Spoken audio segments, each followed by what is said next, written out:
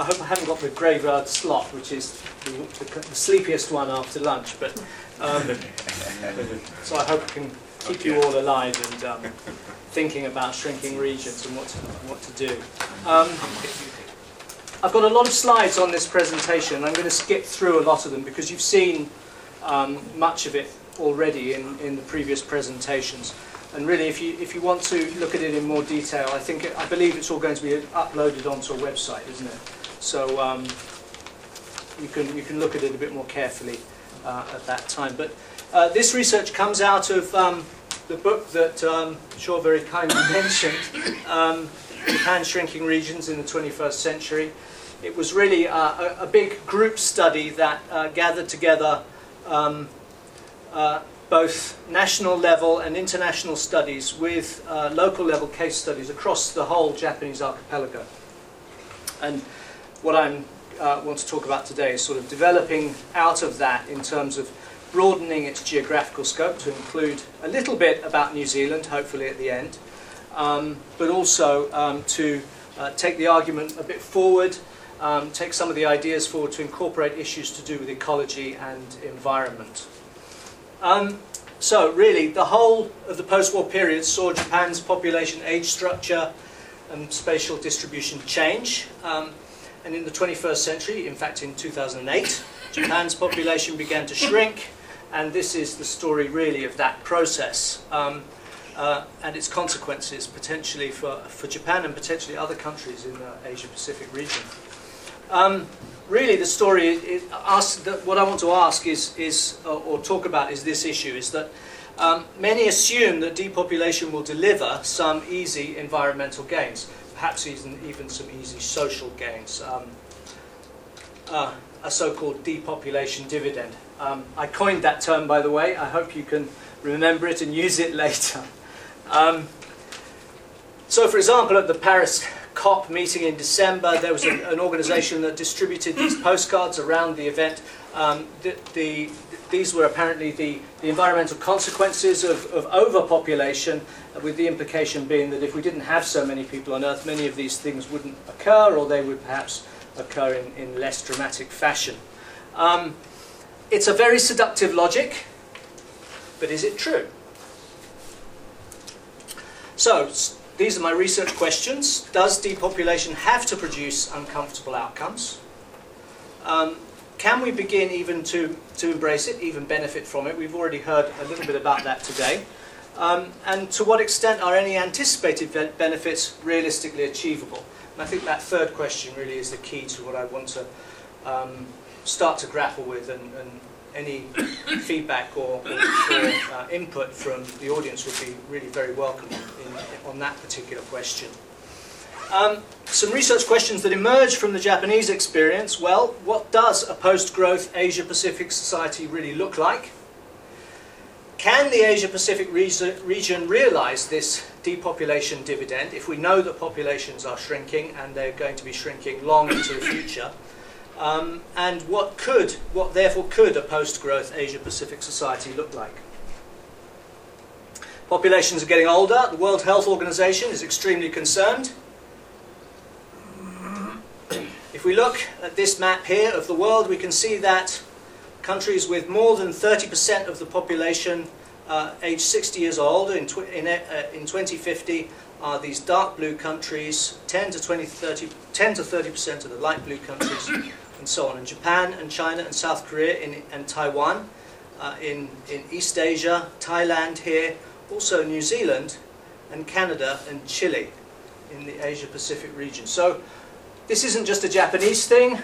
It's not just an old world thing in terms of Japan and Western Europe, but it incorporates countries such as New Zealand and Canada and Chile, where we wouldn't normally consider aging and depopulation to be particular issues. In fact, New Zealand and Canada, in our imagination, normally are countries that have, we have an image of those countries as being young, vigorous, plenty of people wanting to go and live there, lots and lots of young people, very economically active entrepreneurs wanting to go and live in these countries, and very dynamic economies and societies. In fact, that is changing. In Canada, particularly on the Pacific side in British Columbia, and in New Zealand here, that we see two examples in the so-called New World of aging and potentially depopulating countries. Another issue is very extreme urbanization. So the Tokyo-Yokohama area is 29.8% of the nation's population in one settlement. A strong unipolar concentration. In Auckland here we can see that 29.1% of New Zealand's population is concentrated in one settlement. Again, a very strong unipolar concentration, at least economically speaking. Of course we know that the capital is in Wellington. So, what does a post-growth Asia-Pacific society look like? Well, that's Japan's population pyramid as it moves from 1955 through to 2013. This portion here, the so-called baby boomers and the baby boomer echo generations, are moving up the pyramid. That's Japan's demographic dividend, or the period in the second half of the 20th century which provided Japan with the human capital to be able to realize its explosive economic growth in the second half of the 20th century. But we see here that not only are there very few children being born, but also very large numbers of older people, people growing into extreme old age, which is a very different scenario from what Japan was experiencing in the 1950s. That's represented in another way. We have here a young population, and later on in the second half of the first half of the 21st century, a very old population, and a growing and a shrinking population. A very large workforce in the second half of the 20th century, and a smaller workforce in the first half of the 21st century. Same thing is happening in South Korea and China. So the red is Japan, the blue is China, the green is South Korea. Very, very similar paths into and through and out of growth.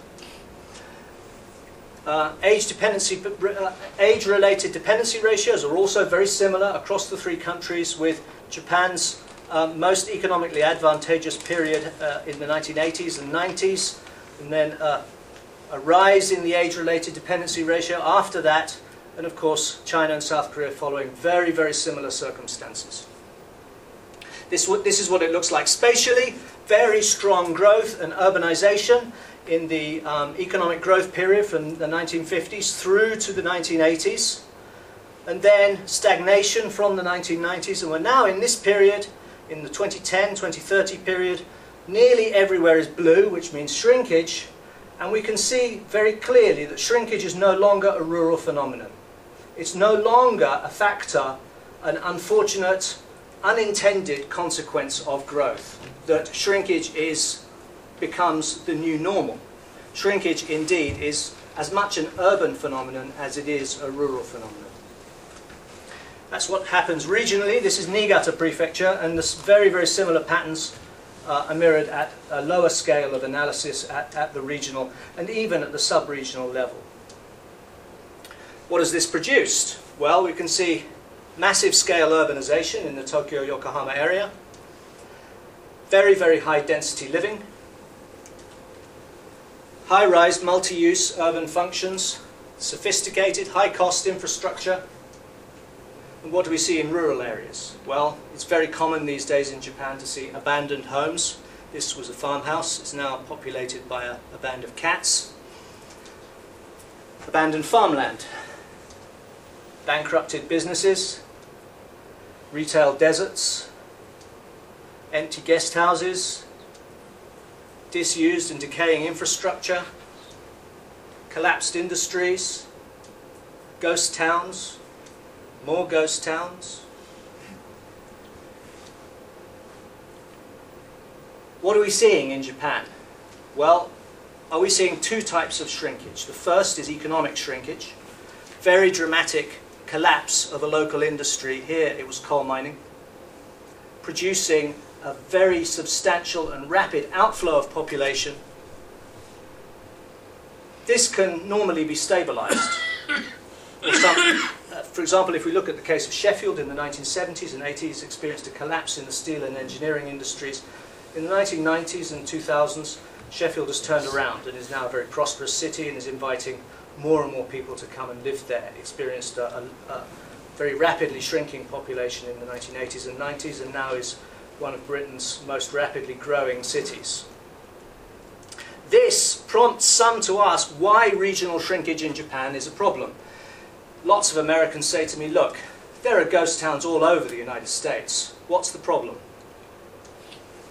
Well, there's also demographic shrinkage going on. The demographic dividend, this growth phase, is both an outcome and a cause of low fertility. Low fertility results in an aging society, and eventually, if it carries on, if circumstances persist, population loss. It begins in geographically peripheral areas and isolated communities. We heard about those in the previous presentation. It spreads to include towns and cities as aging and population deepen. You can see that on those spatial representations, those maps I showed you earlier. But there's also the third, which is disasters. And we can assume that in the future, not only is Japan prone to what we call natural disasters, these disasters occur in Japan perhaps more commonly than in many other countries, but that we can assume in the future that many of these disasters will increase in intensity and duration and in their sheer number. Japan is experiencing both, or all three, at types of shrinkage at all three basic scales of spatial analysis. We're looking at local, regional, and national scales of spatial analysis. That's Rikuzen Takata in Tohoku, in Iwate Prefecture, 2 or 3 months after the tsunami. The town has been swept away. That's Rikuzen Takata, nearly 2 years after the disaster. That's Ishinomaki, a few months after the disaster. That's Ishinomaki, nearly 2 years after the disaster. So we can see here Rikuzen Takata in 2005 was 24,000 people, 2010 was 23,000 people. That was its age structure in 2010, very aged community, a hyper-aged community, and confirmed dead, 7.3% of the population died in that disaster on the 11th of March 2011, and a significant number moved out of the town. The population in 2014, I'm going to have to update this, it's a bit of an old slide, was 20,426. So between 2010 and 2012, the population decreased by 15%. If a town decreases by 1% per year metronomically, it takes 72 years for that town to disappear entirely. This town was decreased by 15% in the space of 3 years. Ishinomaki, the largest town on the coast of Tohoku, very similar phenomenon, but more muted. But nevertheless, in that 3-year, 4-year period, we see a 7-8% decrease in the population. What are the consequences? Well, the consequences basically are the end of growth. 21st century Japan is a society where gaps in well-being between groups and individuals are assumed to be emerging and widening. We very often hear the expression kakusa shakai. Wealth and income gaps, quality of life gaps, gaps in life chances, and one of these is the gap between urban and rural Japan. With the onset of national scale shrinkage, the areas caught in this rural decline trap are broadening to include provincial towns and cities. Revitalization, if that means growth, and that's the big if, becomes impossible for most areas because one community's expansion mathematically requires another to shrink. Now, we know that Tokyo is continuing to grow. It will continue to grow right the way through to 2020. You just do the maths. If Tokyo continues to grow and the national population shrinks, what happens to every other community in Japan? It has to fight a really big struggle even to avoid shrinking further, let alone actually grow itself. So what's the alternative? Is a depopulation dividend achievable? Well, what is it, first of all? Any benefits, I've defined it here as any benefits for socially and environmentally sustainable living that can be gained from depopulation. It must occur in peacetime, and it must be via non-coercive means. So, there are possible reductions in energy, water, food, resource consumption gains. There could be biodiversity and ecosystem benefits. There could be land improvements in living space and improvements in terms of quality of life through better land management, more space. Improved well-being and strengthening resilience, perhaps. We've heard some of that today through, for example, the Chitas Law movement. Social benefits could be greater gender equality, ethnic diversity, less crime, even an improvement in the international order. Lee Kuan Yew, for example, proposed the idea that shrinking countries and aging countries are less prone to go to war with each other because their younger people are so precious that they don't want to sacrifice them on the battlefield. Is it really happening? Well, I looked at energy data from Japan from 1990 through to 2012. This is recently updated. This is the most recent data from the Energy Agency. Red are shrinking prefectures, energy consumption and carbon output, and blue are growing prefectures, energy consumption and carbon output, and lo and behold, shrinking prefectures, energy consumption and carbon output is increasing more rapidly than growing prefectures. Depopulation dividend? Easy environmental gain? Perhaps not. But change in per capita energy consumption in Japan by prefecture, we see that those prefectures whose populations are shrinking on the left-hand side of the bold vertical line have the highest growth in energy consumption. And those prefectures on the right-hand side of the vertical line, which have growing populations, have either stable energy consumption or decreasing energy consumption. The same for carbon output.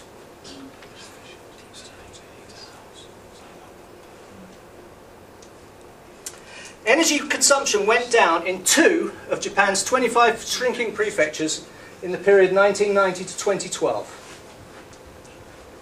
And in 5 of Japan's 22 growing prefectures in the same period, it went down.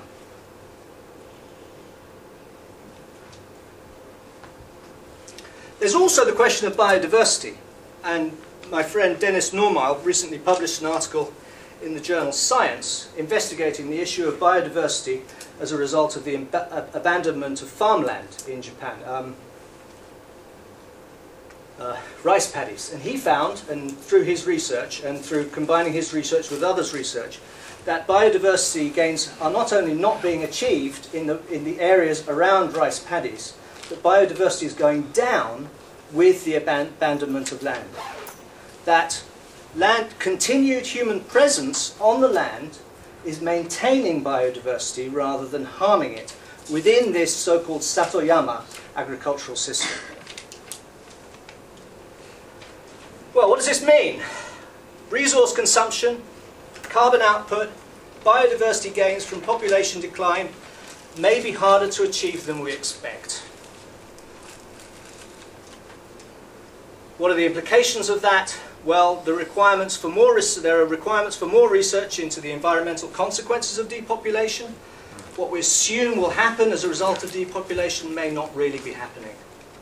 The evidence from Japan, I think, is quite strong. It's quite surprising, in my opinion. There are also requirements, perhaps, for internationally coordinated structural intervention by government. It's not markets will not just deliver these gains without us really thinking about it and trying to do something about it. So now let's go to the last part, where I want to look at specific communities in Japan and in New Zealand. What could a post-growth Asia-Pacific society look like? Well, are there examples of communities that are focusing on well-being, on strengthening resilience and achieving a depopulation dividend? Sado Island in the Japan Sea is Japan's 5th largest island. No, 6th largest island, sorry.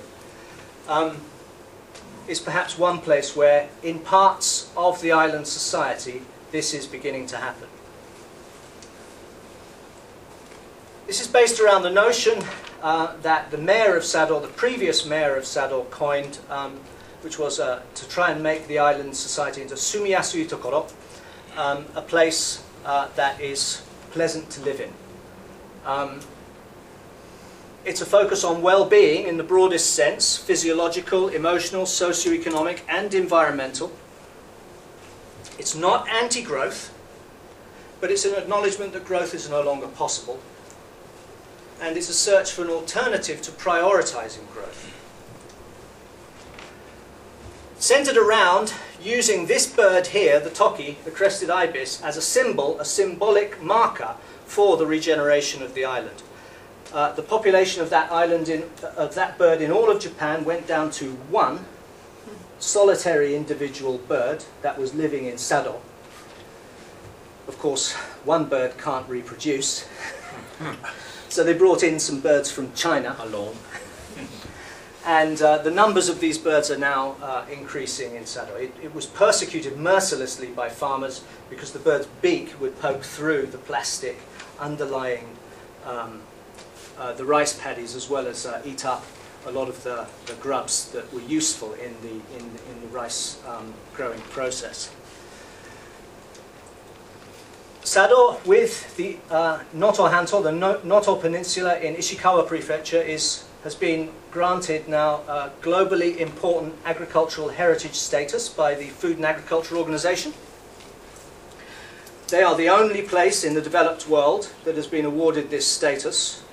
Every single other award of this status is in developing countries, so it's really quite a notable example of turning around an agricultural system.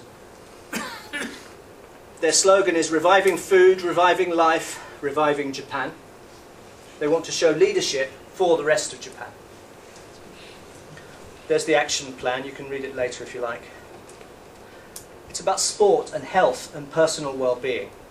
This is, Sado now is host to a grade 1 or grade A triathlon event. It's equivalent to the Hawaii Ironman event.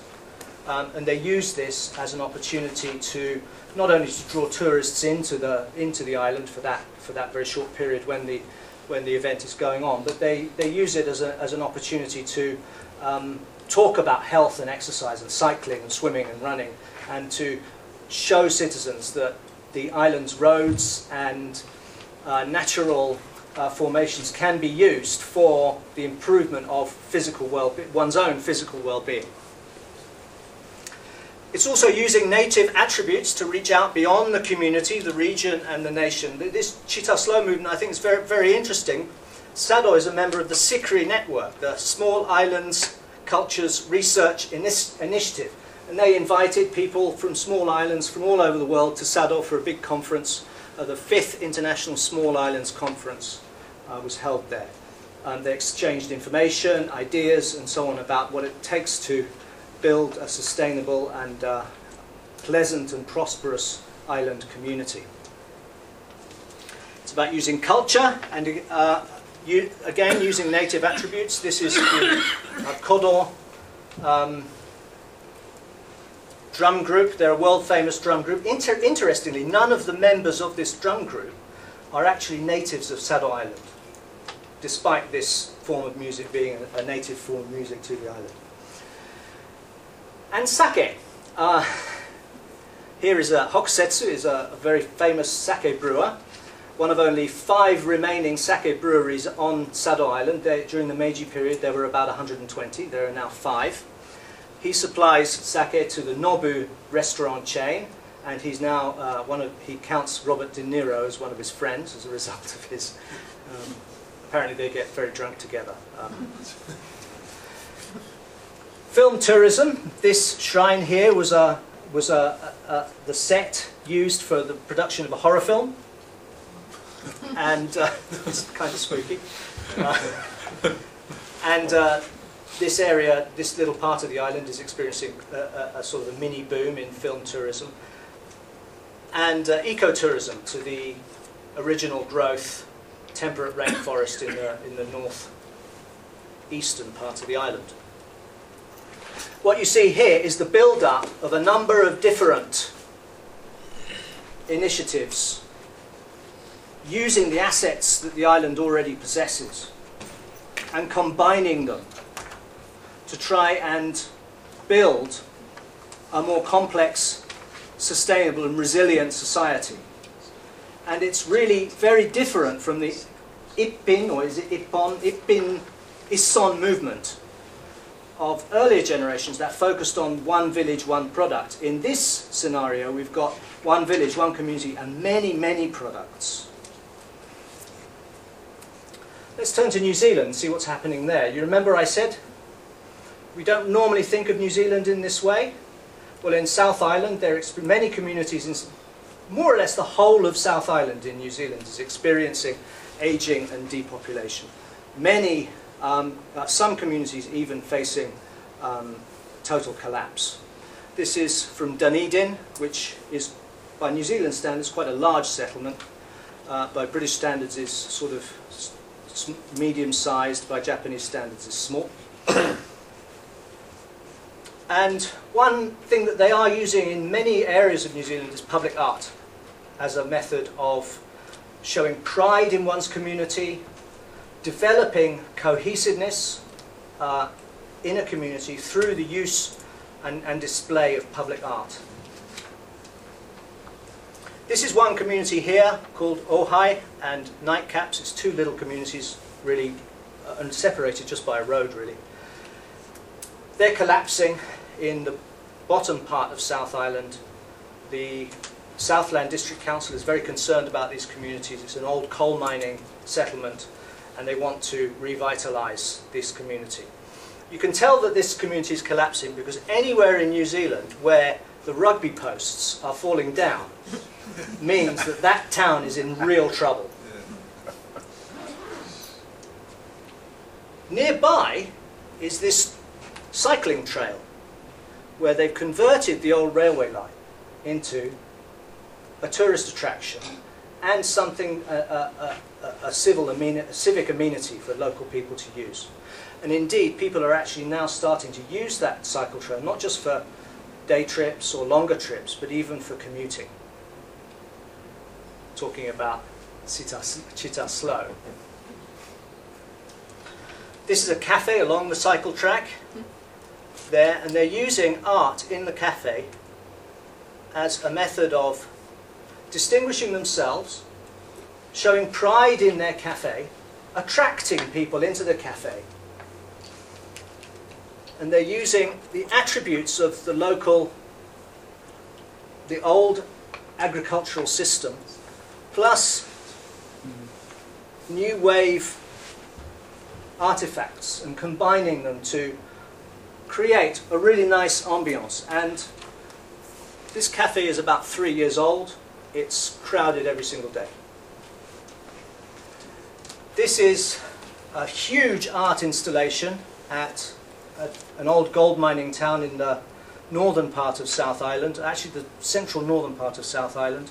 There's a bird here, and painting installations, an architectural installation here, and an indoor architectural installation here. The town actually has less than 100 people living there, but this is what they're doing. On the way to a town called Port Chalmers, a local artist has started painting the bus stops and a railway shed.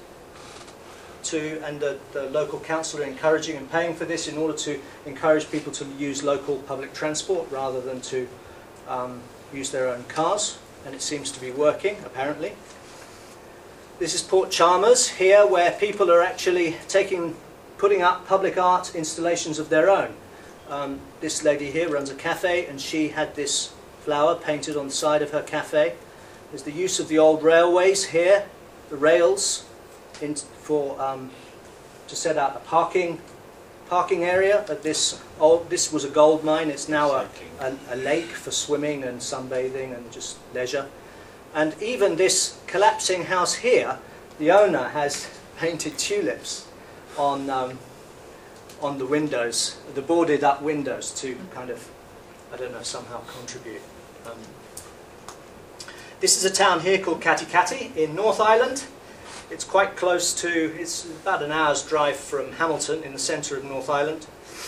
And here they have a competition every year for an artist, a local artist, to paint a picture that in some way connects with the town's history, its personalities, features of the town, and the winner gets to paint their picture on the side of a building somewhere in the town. There are now more than 30 of these pictures all over the town, and it attracts a very sizable tourist revenue. On the back of that, individual citizens have then started to develop their own artistic contributions to the town.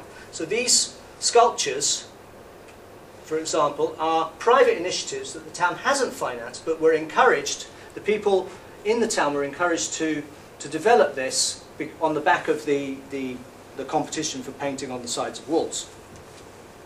And here is just a pop-up art installation. Someone's done a chalk drawing on the pavement outside the health store there. Okay, so we've got one more minute. Achieving the depopulation dividend. Well, how do we do it? This is my contribution. I don't know how... it comes out of my research and combining research with my colleagues, particularly for the book I showed you earlier on. So, towns will experience shrinkage and try to regrow. They'll acknowledge that regrowth strategies then have failed. They then acknowledge and accept shrinkage as a fact of life. And then they develop strategies to realize a depopulation dividend. And through the realization of this depopulation dividend, they can achieve community revitalization. But revitalization is no longer a synonym for growth. It could be growth, it's not anti-growth, but that's not the purpose. What does this research mean? Well, I think there is potential to decouple the link between growth and well-being. In the 20th century, the two things have been very, very structurally linked. And to manage decline to enhance well-being by developing a new citizen ikigai, or that which makes life worth living. But evidence suggests that this may be more difficult to achieve than many currently assume. Remember the energy and the biodiversity data? There is a need to develop, therefore, accurate and precise tools for assessing whether strategies for rural and regional sustainability and revitalization actually succeed, whether they attain the goals that people set for themselves, and whether a depopulation dividend can or is really being achieved. And the third thing is that maybe that there is an expected future incidence of large-scale techno-environmental shocks across the whole Western Pacific region, combined with reduced family and community resilience, places greater responsibility to invest in resilience-building measures. And the two questions, sort of idealistic questions I'd like to finish up with, to ask the audience as much as myself, is could rural areas play a role in leading urban Japan into a depopulation dividend? It is normally assumed in geography and in many other disciplines that urban areas are at the vanguard of social, economic, political, cultural change. That rural areas are sort of behind, lagging. Well, maybe, and that's a very 20th century phenomenon, that way of thinking, I think. Maybe in the 21st century we can start thinking that rural areas have something to teach urban areas. Maybe even rural areas take the lead and be in the vanguard of achieving this depopulation dividend. And even more idealistically, to suggest that Japan, because of its role as a lead goose, remember, you know the flying geese economic development theory of Akamatsu in the 1950s, that Japan was going to lead the rest of Asia out of poverty and into prosperity economically, and to some extent Japan did that. Well, maybe Japan could be the lead goose in the 21st century in leading the Asia-Pacific region as a whole into a post-growth future. Thank you very much.